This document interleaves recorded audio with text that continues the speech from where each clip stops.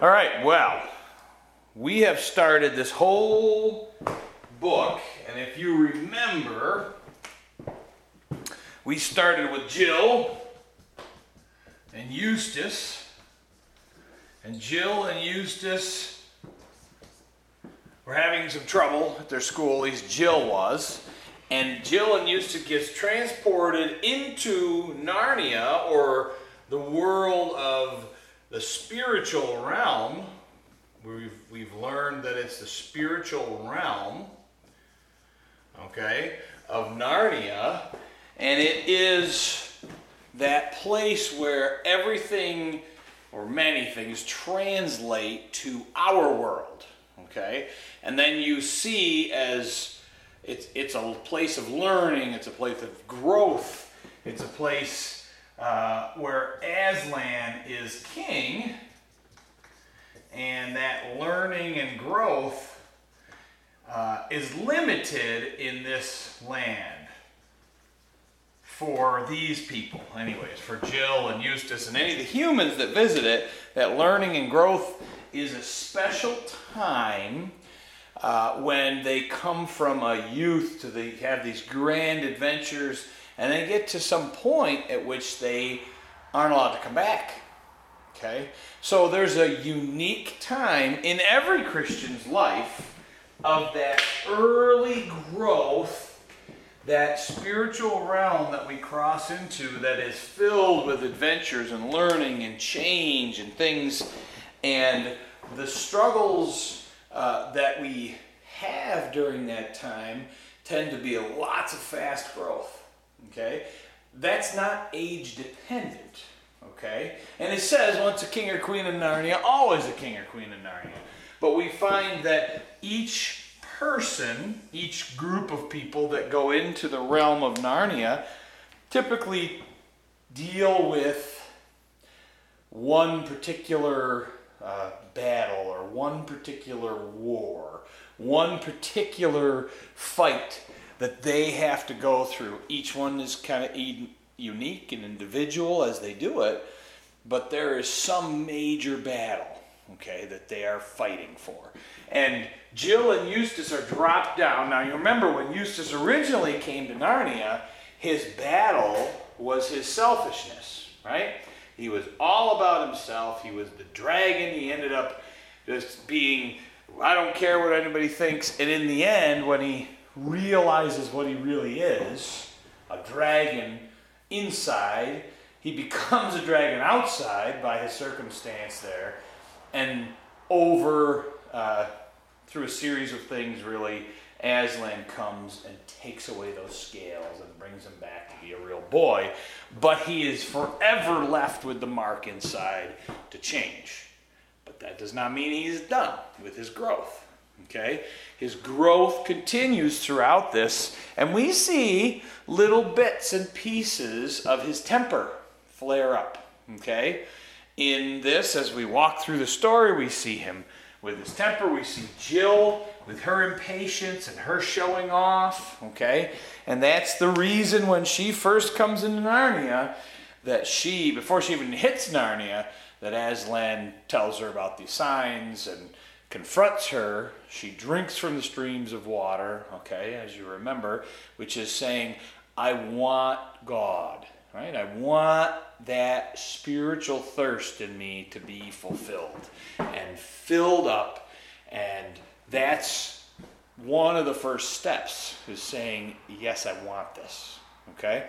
So her journey is a little different, looks a little different, as Eustace's journey is a little different, and he comes right in, and then he's blown right off the cliff, right? Goes right off to it, and while he is there, she has this encounter with Aslan.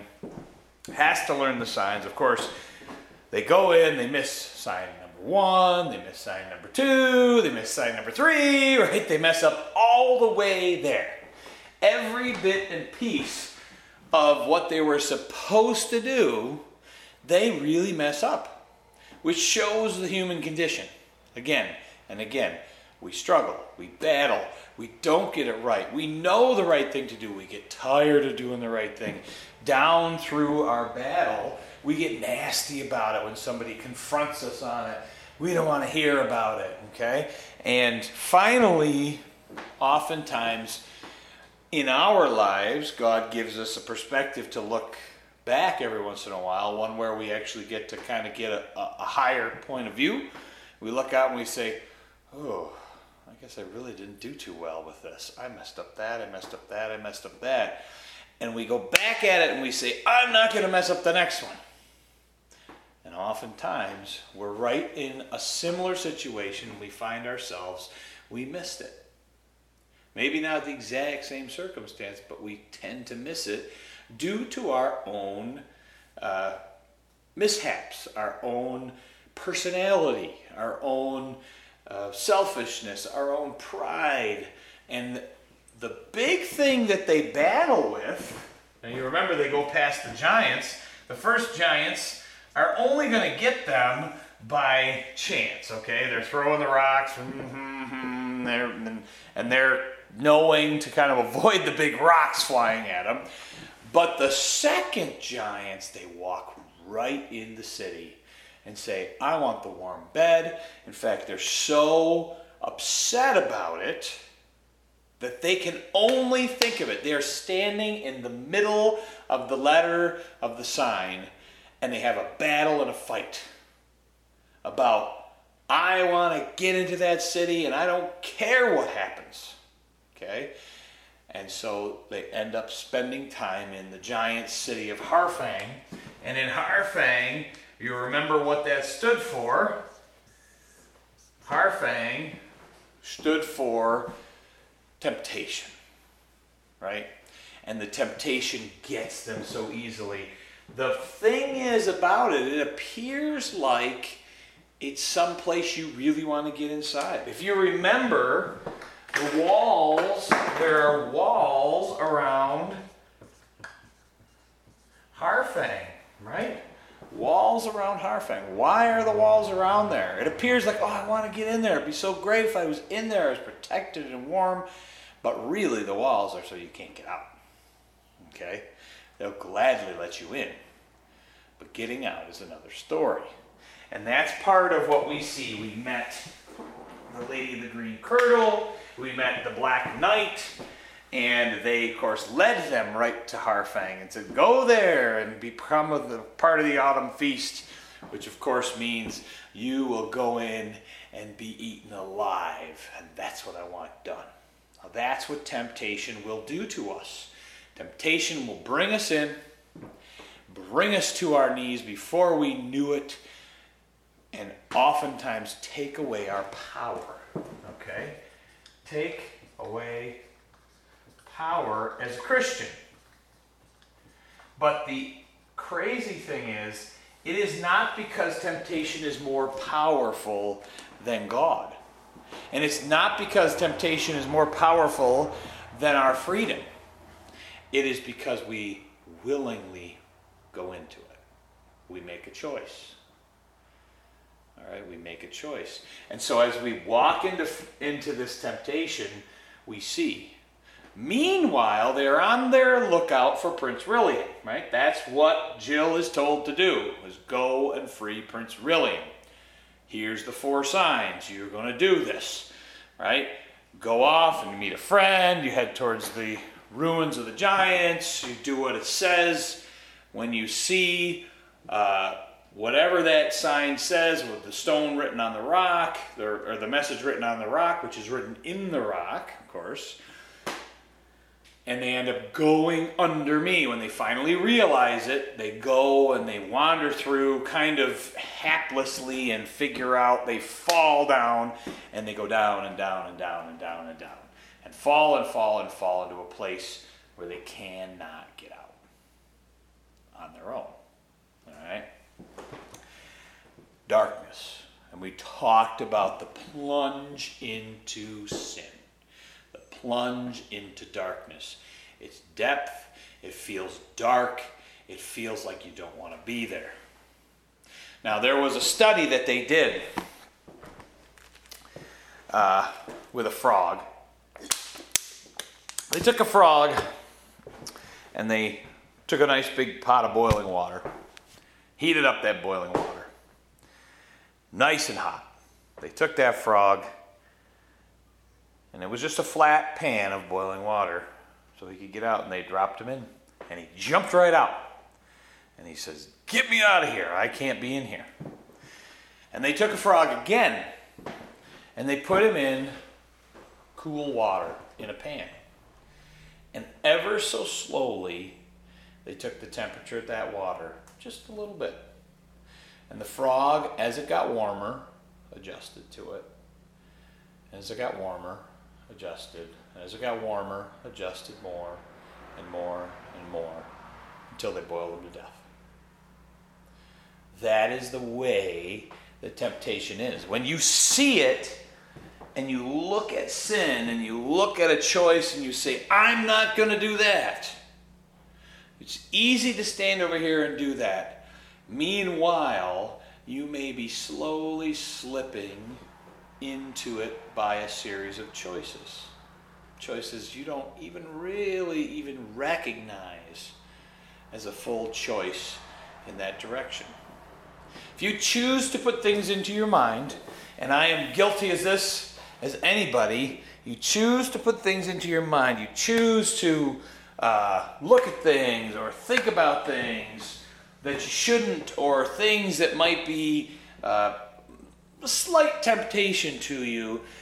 You slowly wear away and erode things, and you get used to it. And it's a little, well, this isn't so bad. And you get used to it. And this isn't so bad, and you get used to it. And slowly it erodes away. No one ever begins sin and says, "I'm going to go be as bad as I could possibly be." They start in a little bit and get used to it, and a little bit more and get used to it. And so we see this battle that's happening, and a little bit, they're tempted, and they end up falling right down into that pit. Now, the interesting thing is, even though it seems so dark and deep, Aslan knew they would fall into that pit. He knew before he sent them. He knew they would fail many times. And he did not send them to fail. He sent them to succeed. But even in their failure, he taught them. He changed them. He made them who he wanted them to be. And he took those opportunities that he knew they would falter and fail with, and he began to keep them and make them grow and teach them about sin and teach them with that dark slide down that tunnel that they fell down to. Of course, when they get down to the bottom, they are captured by the earthmen that live in these underground caverns, and we will find eventually that they are not necessarily there by their total will. All right? But they are busy at work, sometimes doing nothing. All right? They are busy at work, sometimes digging for a greater cause, a worse cause, I should say, by the Lady of the Green Kirtle. Right? She has them doing her bidding, and they just move about, and they do it in a subservient way, and they have lost all their will to live, it seems. They continue to just do what they've been told. All right? So they finally meet up with the Black Knight, find out eventually that he is the Black Knight, and they find out about his curse. And his curse is what he's been told is that as he goes into this fit each night, they strap him in and buckle him into this chair, this silver chair, and he has fits of rage and does all these crazy things. And the queen, the Lady of the Green Kirtle, has told him that this is when he is in his most dangerous time. And so they strap him in the chair so he doesn't kill anybody else, and he doesn't have the chance, and it helps him to go back to his sane mind. This is what he's been told. Right? But we find out that the whole opposite is actually true. It's not when he is in his sane mind, when he's free. He's actually bound by things that you cannot see. All right? She has bound him by a spell or by shackles that cannot be seen. It is when he is in the silver chair, when he has his moments of clarity, his moments of, I know actually who I am. All right? And so here is the picture. We talked about, last week, we talked about that silver chair representing that depth of sin or actual addiction. Now, when you think of addiction, what do you think of? Drugs, okay? And drugs certainly is a part of something that could get you into a place. But you, me, anybody, we can be addicted to almost any sin. Okay? It gets to the point where our reality flops on its head and we see things wrongly. We only see what we've been told is the right side, and really it's the wrong side. When we get into this spot where we begin to look at the darkness and we begin to look at depths of things, which could include actually putting you into despair, okay? Putting you into a place where you're depressed about things all the time, that's actually part of the bondage, okay? And then sin draws you back in and draws you back in and twists your view of what things are, all right? And it seems like you have moments of clarity sometimes and you say, I won't do this anymore. I don't want to do this anymore. But the struggle is real. And the power of that temptation that you've allowed to take parts in your life, whether it be anger or lust or unkindness, whatever it be that we are tempted with, those things that we've allowed to start to take control in our life, okay, disobedience, however it is, we've somehow adjusted to give it room, to let it grow. And we begin to say, well, that's not so bad. We kind of give it leeway. We give it permission to exist over there in our life. It's easy to let it happen, all right? The world is filled with it. And it begins with choices on our side. It begins that way. And when we've done with the choices, oftentimes, it starts with that little bit more, a little bit more, a little bit more. Okay? Now, finally, and we're going to talk a little bit more about this, but finally, Prince Rilian, in his right mind, when he's strapped in the chair, begs and pleads that they let him out. Okay?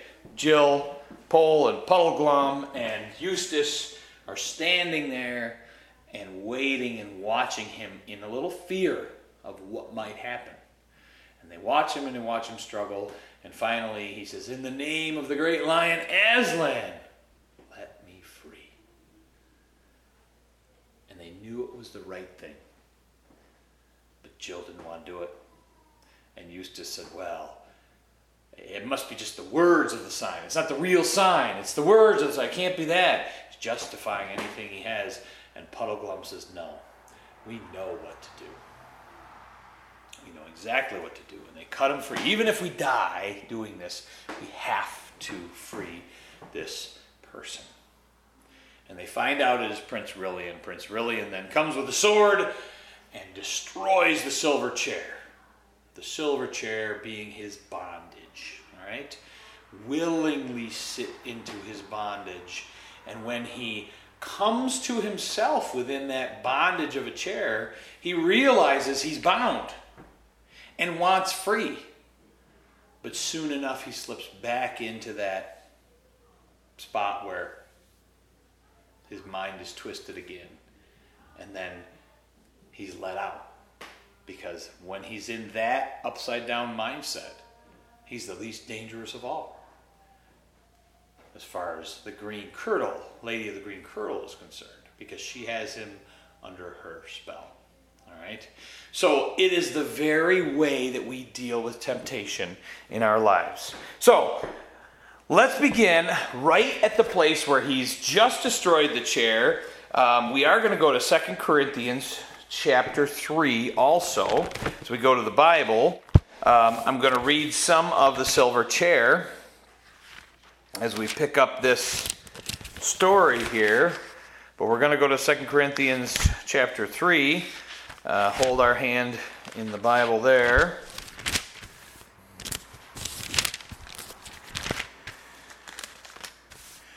And I'm going to pick up the story just as he's outside of this silver chair. He's just been freed.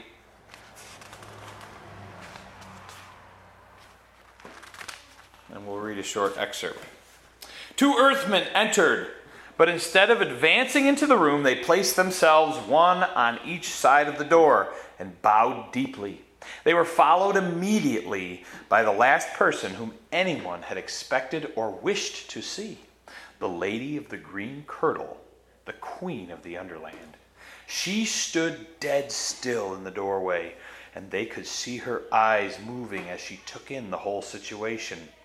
The 3 strangers, the silver chair destroyed, and the prince free with his sword in hand. She turned very white. But Jill thought it was the sort of whiteness that comes over some people's faces, not when they are frightened, but when they are angry. For a moment, the witch fixed her eyes on the prince, and there was murder in them. Then she seemed to change her mind. "Leave us," she said to the 2 earthmen, "and let none disturb us till I call on pain of death." The gnomes padded away obediently, and the witch queen shut and locked the door. "How now, my lord prince," she said, "has your nightly fit not come upon you? Or is it over so soon? Why stand you here unbound? Who are these aliens? And is it that they who have destroyed the chair, which was your only safety?" Prince Rilian shivered as she spoke to him, and no wonder. It is not easy to throw off in half an hour an enchantment which has made one a slave for 10 years. Then, speaking with a great effort, he said, "Madam, there will be no more need of that chair, and you, who have told me 100 times how deeply you pitied me for the sorceries by which I was bound, will doubtless hear with joy that they are now ended forever. There was, it seems, some small error in your ladyship's way of treating them. These my true friends have delivered me. I am now in my right mind, and there are 2 things I will say to you. First, as for your ladyship's design of putting me at the head of an army of earthmen so that I may break out into the overworld and there by main force make myself king over some nation that never did me wrong, murdering their natural lords and holding their throne as a bloody and foreign tyrant. Now that I know myself, I do utterly abhor and renounce it as plain villainy. And second, I am the king's son of Narnia, Rilian, the only child of Caspian X, of that name, whom shall call Caspian the seafarer. Therefore, madam, it is my purpose, and it is also my duty, to depart suddenly from your highness's court into my own country. Please it you to grant me and my friends safe conduct and a guide through your dark realm." Right? So he begins that first speech to the queen. She confronts him. She realizes he is free, and she hates it. All right? She hates that fact. 2 Corinthians chapter 3, verse number 17. Would you read that, please? Now the Lord is that Spirit, and where the Spirit of the Lord is, there is liberty. Here's the thing about the difference between what being with the Lord or being with our own flesh and allowing Satan to have his way with us. Satan brings bondage. He appears to have freedom in the beginning, just like the lady of the green kirtle that tempted and wooed that young man in and then kept him bound for 10 years. The same thing goes with Satan. He will tempt and woo you into anything that will get you off track, that will keep you bound from doing the Lord's will. But where the Lord is, there is liberty, there is freedom. This is God's plan for us. Freedom. He does not want us to be bound. He wants us, and He created us to have freedom and intellectual thought and creativity and being able to create new things and do things. He wanted us to have full freedom to be who we are. But the only way we can do that is to be freed from the shackles that bind us. Those things that take us aside and lock us up. All right? And where God's Spirit comes into us, freedom will reign. Okay? That is His thing. When He comes in, He sets us free. But just like Rillian has been locked in this underworld for 10 years. And in a 30-minute time period, being freed and crushing cutting up the silver chair and destroying that, and now the witch is right in his face, it says he shakes when he says what he says. Gaining a little more confidence, but confronting this queen of the underworld, all right? And we've talked about resisting Satan in things. It is difficult to do, especially if there's been a temptation that we have given into in our lives. Many times we've created a habit. We've done to a place where we are bound to it. We go to it when we feel sad. We go to it when we're trying to fulfill something in our lives. It's easy to slip back in, all right? When we feel pushed into a corner, when we feel stressed, we easily slip back in, whether that's anger or lust or trying to self-medicate a hurt that we've had. When we do that, we try to fix it ourselves with that. Could be loneliness that brings us to this point of, I'm going to fall into this temptation. I'm going to choose to walk into this temptation. These moments of time are critical, and they are at the cusp of the battle. They are right where the battle is fought. All right? And so they are the times when you feel shaky, the times when spiritually you don't know exactly what to do, and you feel like I will fail and fail and fail and fail again. How can I ever stand?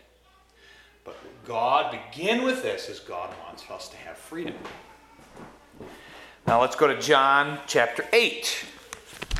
John chapter 8.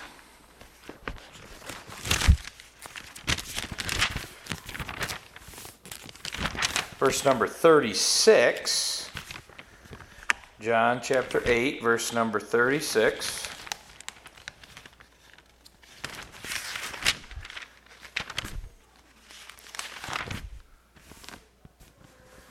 If you want to read that, that'd be good. Thank you. The Son therefore shall make you free, ye shall be free indeed. All right. Here's the thing.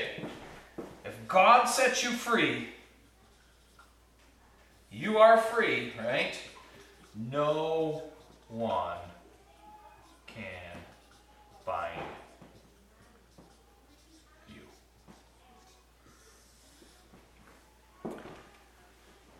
It is said that many of the slaves back in America after the Emancipation Proclamation was put out. It was the law of the land. There will be no more slaves. Slaves are freed. It is said that some of them freed, ran, left.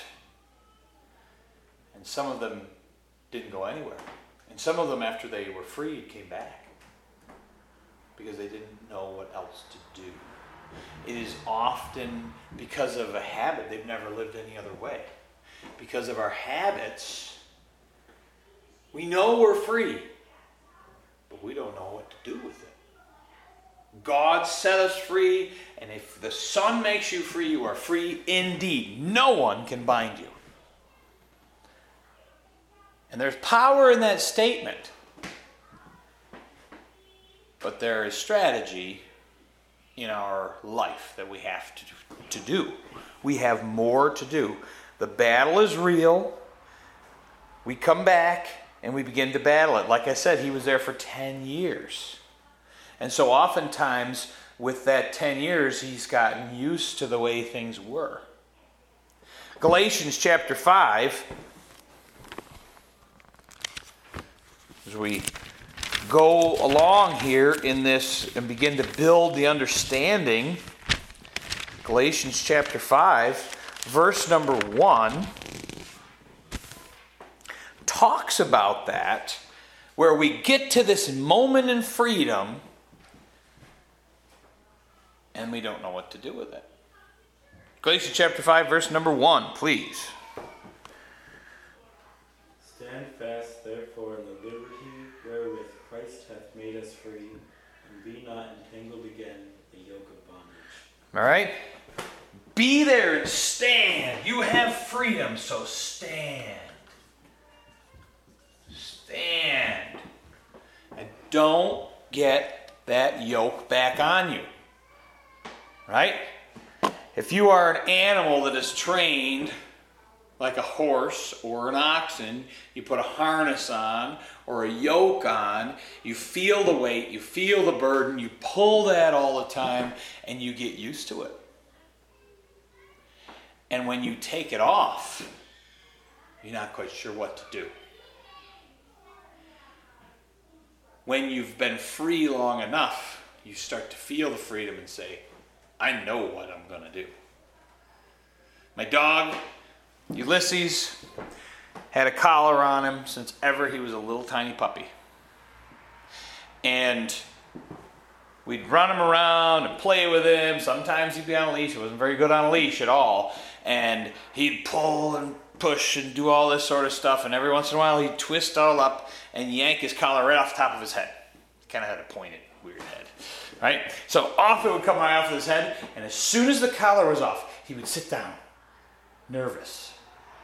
Because he didn't know what that felt like. And he knew something was wrong and he shouldn't be like this. Even though some dogs who have been free without a collar forever would run right as soon as they got it, right? But he had been in it his whole entire life. And so it was hard for him not to feel like something's missing. And yet it was a collar. It bound him. I mean, it didn't choke him or anything, but it bound him. It would hold him back when I pulled on the leash because he'd run and try to go after people or try to do whatever. I'd hold him back. But as soon as that collar slipped off, he'd sit right down. Like, I know something's wrong. Somehow you got to fix this because it doesn't feel right. All right? And we need to know what it is like for freedom, feel what it's like, and learn to say, we're not putting that back on. Because God has created me to be free. I'm going to stand in my liberty. I will not give in to this yoke again. I will not put this back willingly on. Prince Rilian, every day, when he is freed from the chair, puts it willingly back on. If you talk about a person who uses drugs, many times in their life they have regrets. They feel sad and sorrowful about what they've done, but they go back to it because it's comforting in some way. It's a yoke they've put on, and they almost don't know what to do when they're sober. when their mind is free from it, because they feel guilt, and that's all they feel. So when they feel guilt about what they've just done, the best way they can think of and to fix the guilt, right? When they get to that guilt, how do they fix it? They got to figure out how to medicate so I don't feel bad. Well, how do I medicate? I'm going to put myself in that stupor again and give myself some sort of drug. All right? I'm going to take it again, and then I don't feel bad. All right? But it's a cycle. Right? The guilt comes, and you take a drug to medicate. And I'm using the word medicate in a very generic way. And then the guilt comes again, and you take a drug to medicate. That works with many sins. Lust is one of those sins where it's a natural drug. All right? Someone who struggles with looking at things online that they shouldn't look at. There's a reason that first attracted them. There's a God-given reason, right? Man is made to be attracted to woman. And oftentimes it is man that struggles with this. Not as much women, although there are women who do. But when man then says, hey, I like the feel of what that says when I look at this, what that does to my mind, it gives me dopamine, which is a natural internal chemical, which God meant to have when you are in love with a person, when you are married to that person. He's giving you that special connection, and there's actual chemical connections that happen within a marriage, and that's what God intended, is within this marriage you create this. All right? That's a good feeling, and he wants to give you that good feeling. Unfortunately, like anything, you can take that chemical connection, trick your brain and say, this feels good. I can look at this picture, and it does the same thing in my mind. It gives me a shot of dopamine. And when I look at that picture, it gives me a shot of dopamine. My mind's telling me, ooh, that feels good. I like that. Kind of a euphoria of sorts. But then once that euphoria is over, you feel guilty. And so what do? When you feel guilty, you feel bad about yourself, and you say, I got to figure out a way to make myself not feel bad again. And the cycle goes on, and it makes a bondage. And you continue to do it again and again and again. And you get moments of clarity, like in any sin, where you say, I'm not going to do that anymore. All right? I'm not going to do that anymore. I'm not going to let this sin overpower me in my life. And oftentimes we see it and we go, well, drugs is one thing, and smoking might be one thing, alcohol might be one thing, something that it creates a habit. But anybody can have a habit of anything. Okay? Anything can be a habit that can be formed in such a way where they might tear somebody down and use their anger and their nasty words to tear somebody down, and it makes them feel a little bit better about themselves. And they use that, and somebody says, well, they're nasty today, or they're always nasty every time we talk to them. All right? They might be using that to try to overcome some feeling they have about themselves. All the wrong approach. Whether it's the drugs, or it's trying to cover up with alcohol, or it's trying to cover it up with lust, or it's trying to cover it up with anger, or trying to cover it up with anything. That cycle is difficult to break. And it starts and it goes and starts and it goes and starts, and it self-perpetuates. All right? That's what it does. It self-perpetuates again and again and again. So we put the yoke back on because we don't know how to fix the problem. And we think we're just going to do it ourselves. That's the way I feel better. And I can instantly feel better for a moment, for an hour, for a day, for a week. And then it's back again. And so I cycle again and again and again. But then I need more and deeper. More drugs, more lust, deeper things. I need to get more out of it. Okay? And so people spin out of control into a depth of a place where they have no freedom, or they feel they have no freedom. This can be people, anybody. Even a person who loves God can struggle greatly with this. And so when it gets into their lives for years, where they've just sort of let it be, it is very, very difficult, almost nearly impossible, except with God, nothing is impossible. So the battle is real. The battle is between not flesh and blood, right? But it says powers and principalities, spiritual darkness. We fight against spiritual darkness. Because who wants us to fall and fail? Just like the lady of the green kirtle wants him, she angers her that Rilian is free. And so you're going to see what she does to lull them back. Because that's all she had to do in the beginning, was tempt him and lull him in. And so she's going to try again. Battle is not over. The battle has just begun. He has cut the silver chair, but he's got much more to go. All right? So something you should know, this is a side note, and I guess we never covered this totally, but in James it talks about temptation and how it works. Temptation works in a certain way.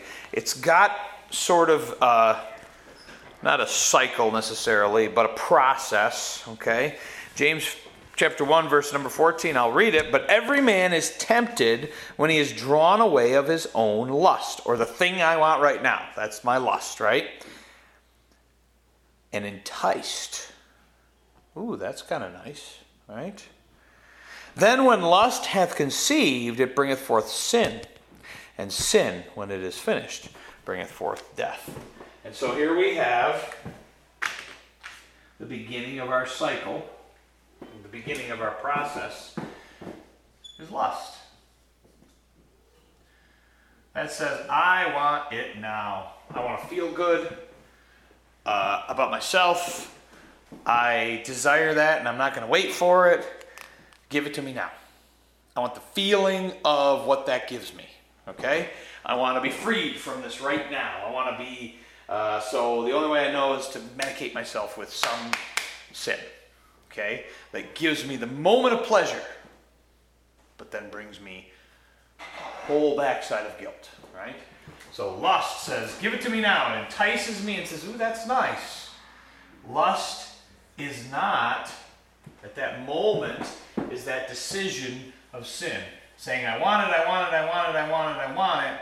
And you right here can say nope, or you can say, yep, I'm doing it. This is no, this is yes. When you say yes, you sin. And sin, then, you've come down to, sin brings death. Okay? There is no other end to death. When you say no at that point of lust, saying, I want it, I want it, I want it, you say, nope, I don't want to. It doesn't give birth. When you say no, it doesn't give birth. When you say yes, go ahead and do it, whatever makes me feel good, it conceives, just like creating something new. Conceive of an idea, it brings about something brand new, and that brand new thing is sin. It says, yes, I will, and it gives birth to sin. And that's your next thing, and then you're down as the consequence of sin is death. So that's the natural progression of sin. All right? So when you start it, there's no way to stop it except to go to God for forgiveness and say, I'm not going to do it. But then we struggle. And this is what the book is about, is the struggle itself. So what do we do with the struggle? And that's my big question. Reality says, I falter and I fail. I cannot do this on my own. I cannot be a Christian in my own power. So how do I do it? Psalm 119.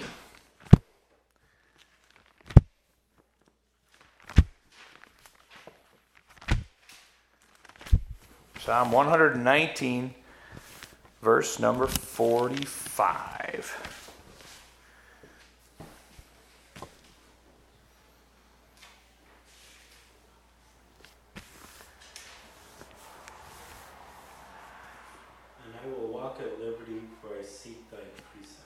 All right? How are you going to walk freely? You're going to seek, search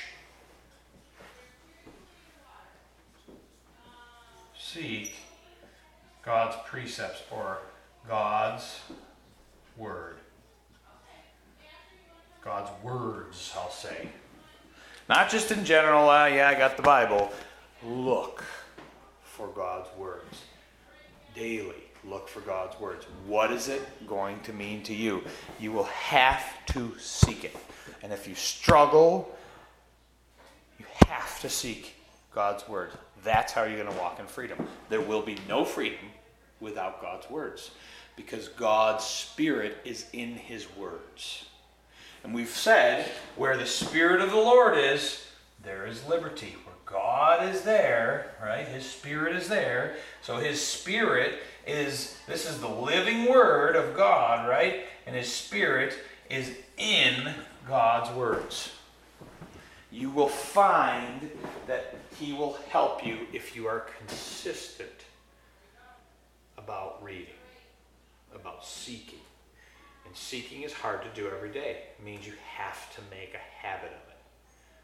Okay? And so you make a habit and you do it, and then whether it's, everyone's habits are different. Some people it can be, when I do this, I'm going to read.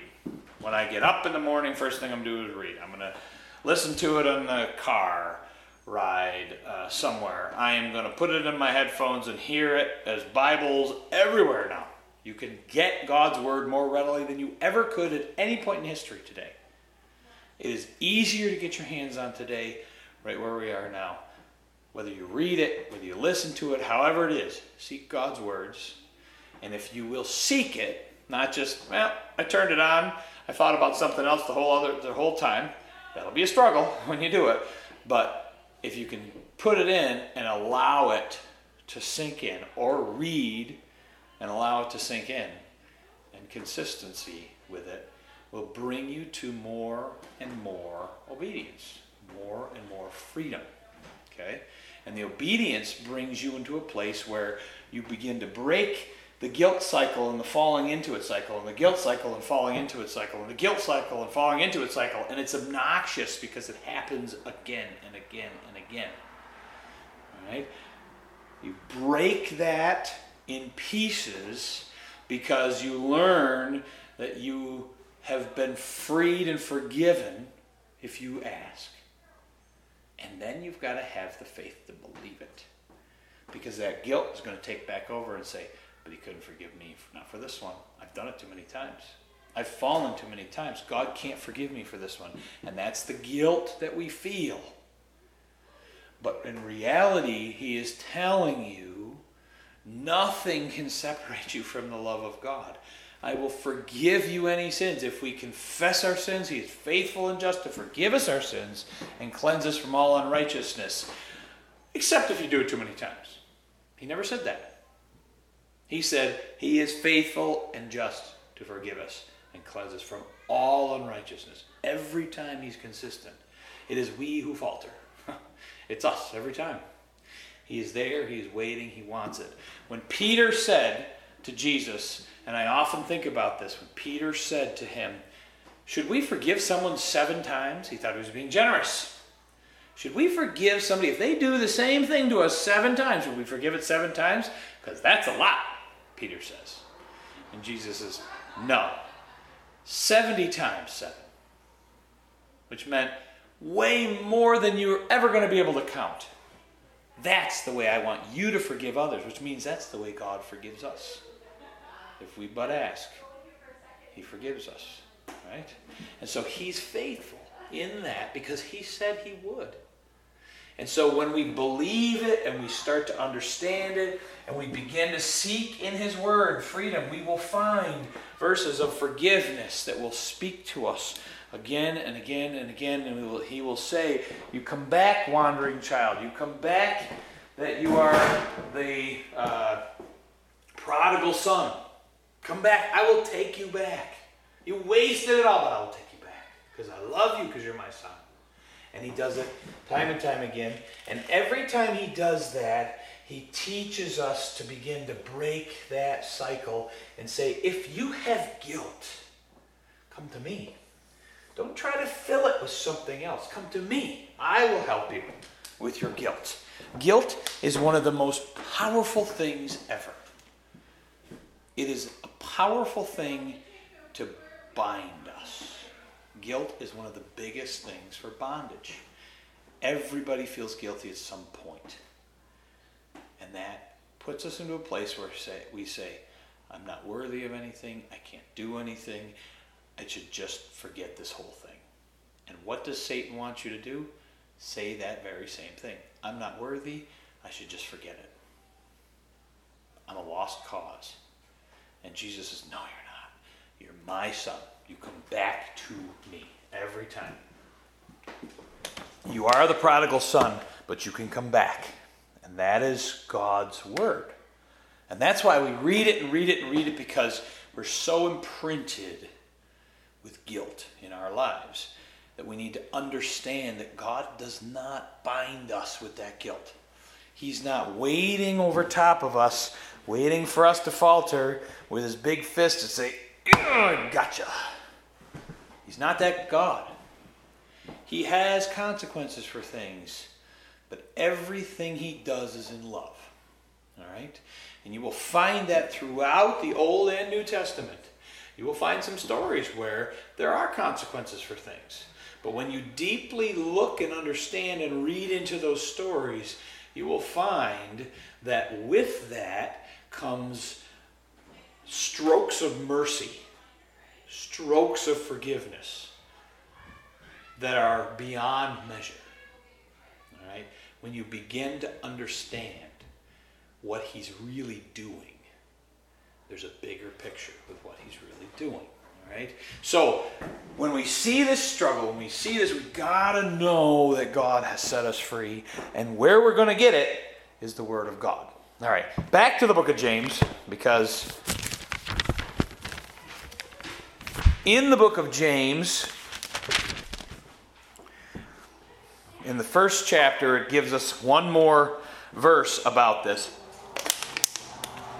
Book of James, first chapter, verse number 25. I'll read that. But whoso looketh into the perfect law of liberty and continueth therein, he, being not a forgetful hearer, but a doer of the work, this man shall be blessed in his deed. So here it is.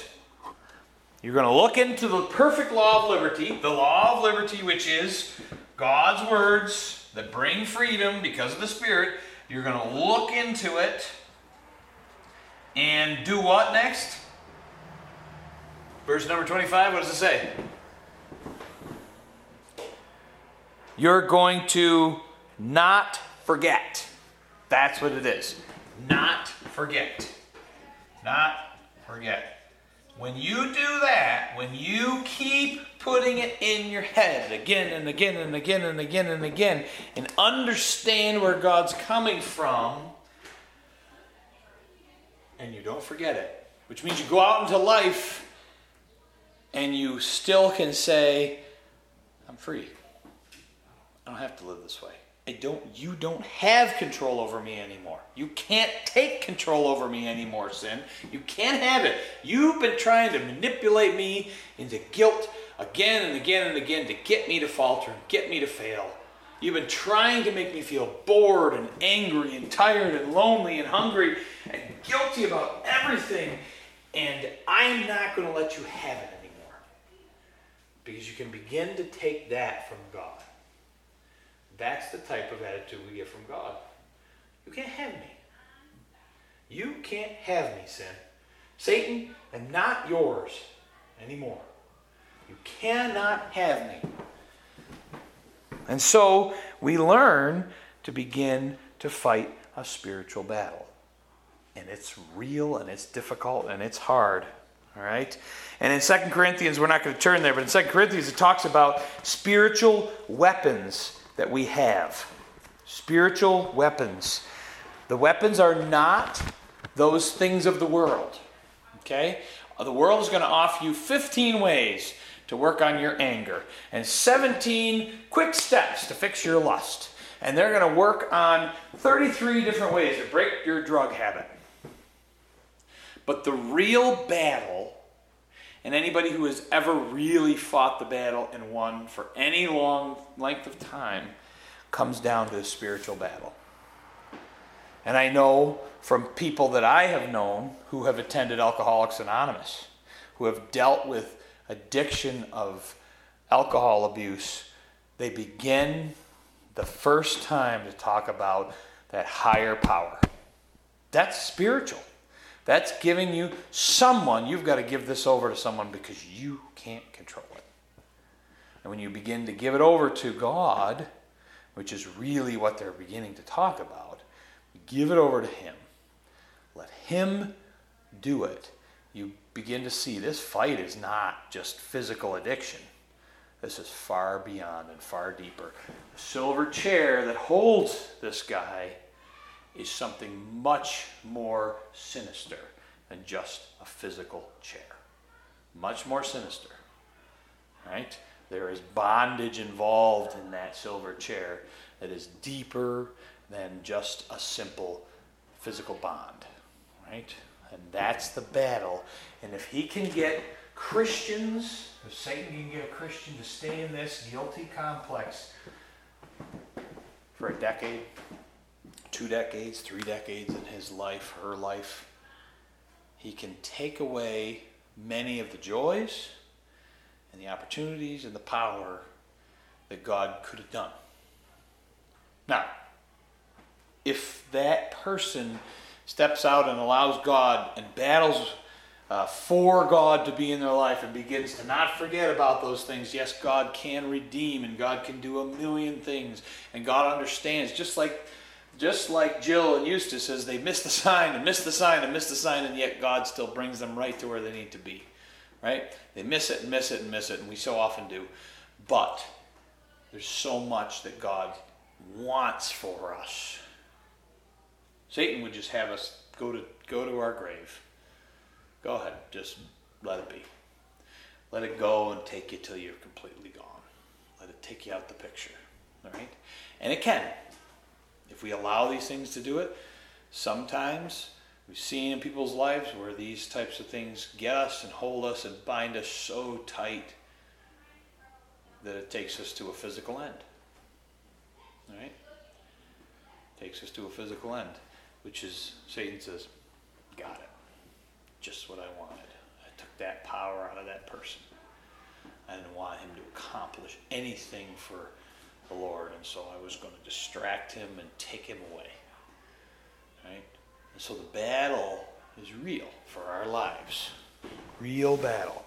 Now, here's the interesting thing.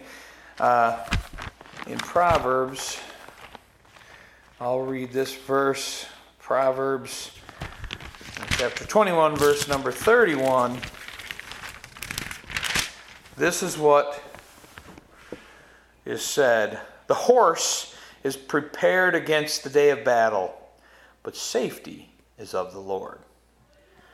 You can go and put your part in this battle, which might be putting in guardrails in our lives so we're not running off the road, right? Putting in protection in our lives, building our lives in such a way we're far away from sin. We walk away from sin. We have the habits of those things. That's us getting our horse ready for war, right? But God is going to protect us. The horse is not our Savior. God is the Savior in this. You can prepare the horse for battle, and you can get ready to get on it. But if only the horse goes with you to battle, you're not going to win. If you go with the Lord, you may not even need a horse. Right? But God, the victory is with God. And that's something we need to know. All right, back to the book here.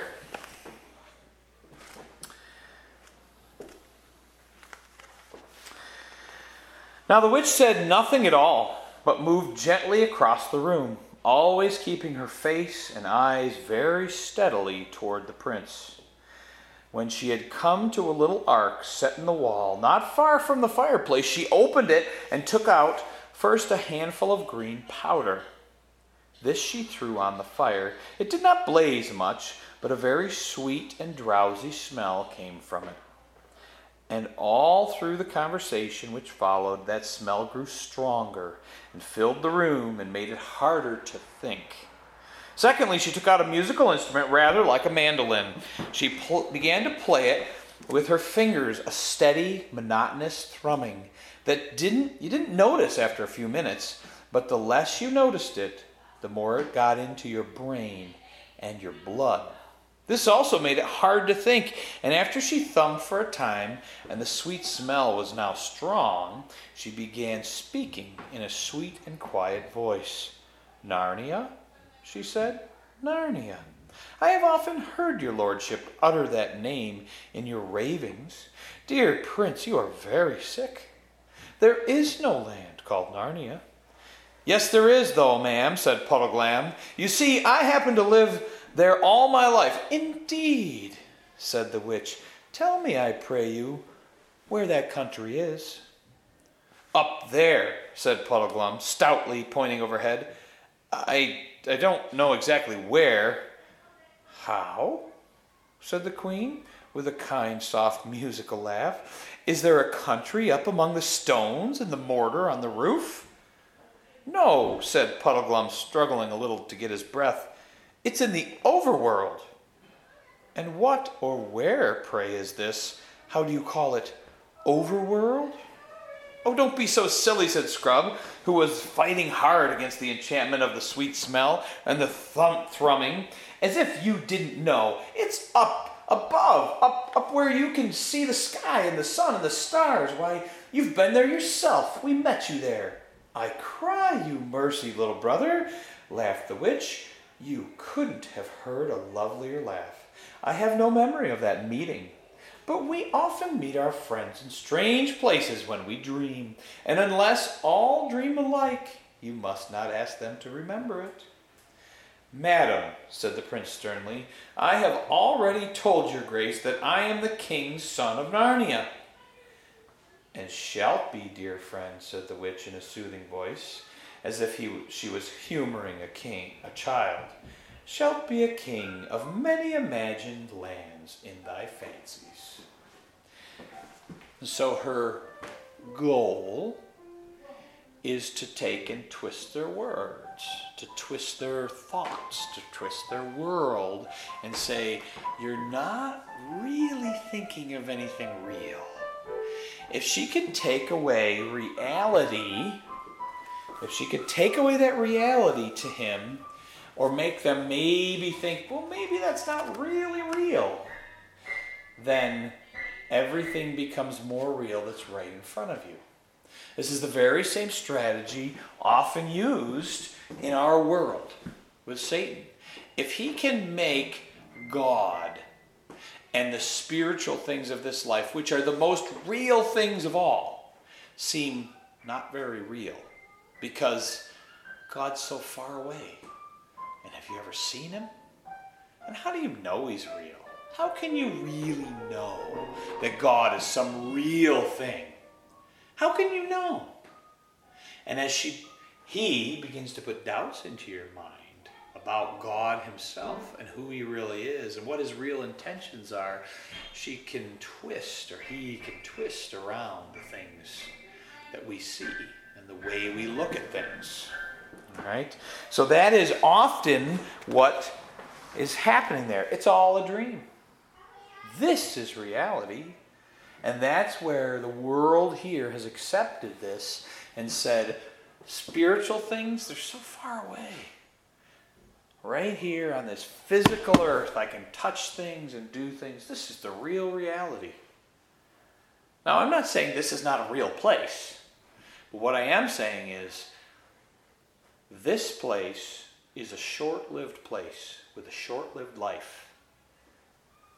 And the real life beyond, which is God in heaven, or our spiritual life beyond, is much larger and much bigger. And if we would accept God and move towards God, we would see how real that is and how the world fades away and its importance. But instead, we get wrapped up with all these things in this world, and we begin not to be able to see clearly or remember clearly how real God is, how our interactions with Him and the things we do in our life is more real than anything else we do. Okay? So when we see those things and we begin to see and are sort of taken away from reality, we question it, which is a strategy. Now, it is in 1 John, we'll look at one more verse here, 1 John chapter 11. 1 John chapter 11, verse number 14, it talks about Satan.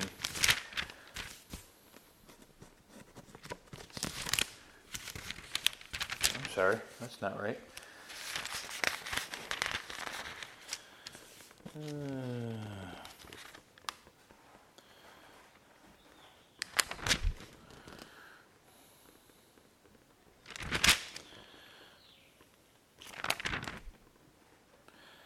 See if I have the right. I obviously wrote down the wrong verse here.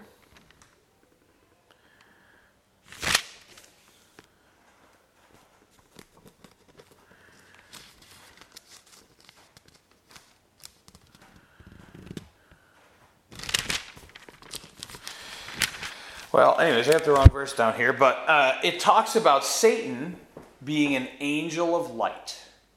Okay?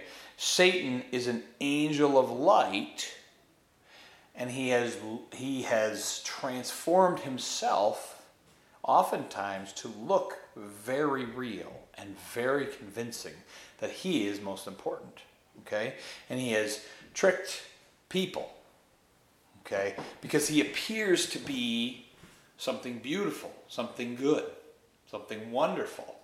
And really behind it, his only goal is lying and death and murder and hatred. He has those things behind him.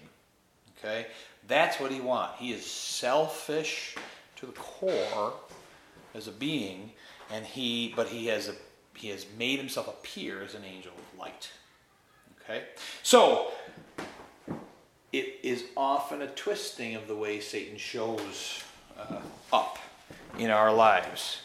Now, those moments of temptation have come, and the witch finally finishes up. There was never, they have a whole conversation about a son. There never was a son, said the witch. No, there never was a son, said the prince and the marshwiggle and the children. So they're finally following her. They've heard enough of the thumb, thumb, thumb music and the sweet smell, and their brains are not clear in thinking. They're just filled with mush, and they are starting to go along with her. For the last few minutes, Jill had been feeling that there was something she must remember at all costs, and now she did. But it was dreadfully hard to say. She felt as if huge weights were laid on her lips. At last, with an effort that seemed to take all of the good out of her, she said, "There's Aslan." "Aslan?" said the witch, quickening ever so slightly the pace of her thrumming. "What a pretty name. What does it mean?" "He is the great lion who called us out of our own world," said Scrub, "and sent us into this to find Prince Rillian." "What is a lion?" asked the witch. "Oh, hang it all," said Scrub. "Don't you know? How can we describe it to her? Have you ever seen a cat?" "Surely," said the queen. "I love cats." "Well, a lion is a little bit like a cat, only a little bit, mind you, like a huge cat with a mane. At least, it's not like a horse's mane, you know. It's more like a judge's wig, and it's yellow and terrifically strong." The witch shook her head. "I see," she said, "that we should do no better with your lion, as call it than we did with your sun. You have seen lamps, so you imagined a bigger and better lamp and called it the sun. You have seen cats, and now you want a bigger and better cat, and it's to be called a lion. Well, 'tis a pretty make-believe, though to say truth, it would suit you all better if you were younger. And look how you put nothing into your make-believe without copying it from the real world, this world of mine, which is the only world. But even you, children, are too old for such play. As for you, my lord prince, thou art a man full grown. Fie on you, and are not you ashamed of such toys? Come on, all of you. Put away these childish tricks. I have work for all of you in the real world. There's no Narnia, no overworld, no sky, no sun, no Aslan, and now to bed all, and let us begin a wiser life tomorrow. But first, to bed. Sleep, deep sleep, soft pillows, sleep without foolish dreams. The prince and the two children were standing there with their heads hung down and their cheeks flushed and their eyes half closed and the strength all gone from them. The enchantment was almost complete. But Puddleglum, desperately gathering all his strength, walked over to the fire. And then he did a very brave thing. He knew it wouldn't hurt him quite as much as it would hurt a human, for his feet, which were bare, were webbed and hard and cold-blooded like a duck's. But he knew it would hurt him badly enough, and so it did. With his bare feet, he stamped on the fire, grinding a large part of it into ashes on the flat earth, and three things happened at once. First, the sweet smell grew much less. For though the whole fire had not been put out, there was a good bit of it smelled very much like burnt marshwiggle, which isn't enchanting smell. This instantly made everyone's brain far clearer. The prince and the children held up their heads, opened their eyes. Secondly, the witch, in a loud, terrible voice, utterly different from the sweet tone she'd been using up to now, called out, "What are you doing? Dare to touch my fire again, mud filth! I'll turn your blood to fire inside your veins." Thirdly, the pain itself made Puddleglum's head for a moment perfectly clear, and he knew exactly what he really thought.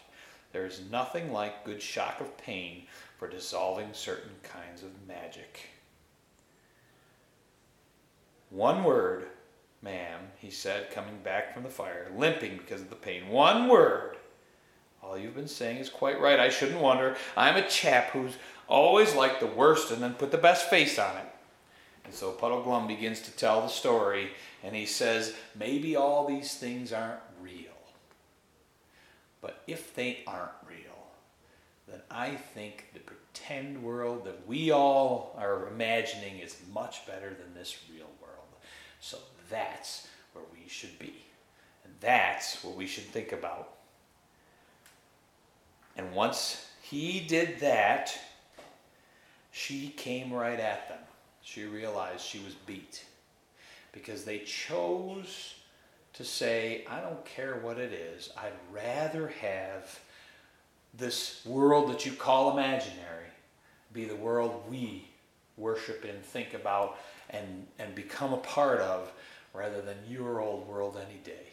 Because what does your world offer? Nothing. It's the same way here. What does this world offer? If we look just to this world for all our strength and all our fulfillment and all the things we need and want, we will be sorely disappointed. But if we look to God and continue to go back to Him, as they looked and said, "Look at Aslan and Narnia, they're the things that we want." We can say, "Jesus Christ and heaven, that's what I want.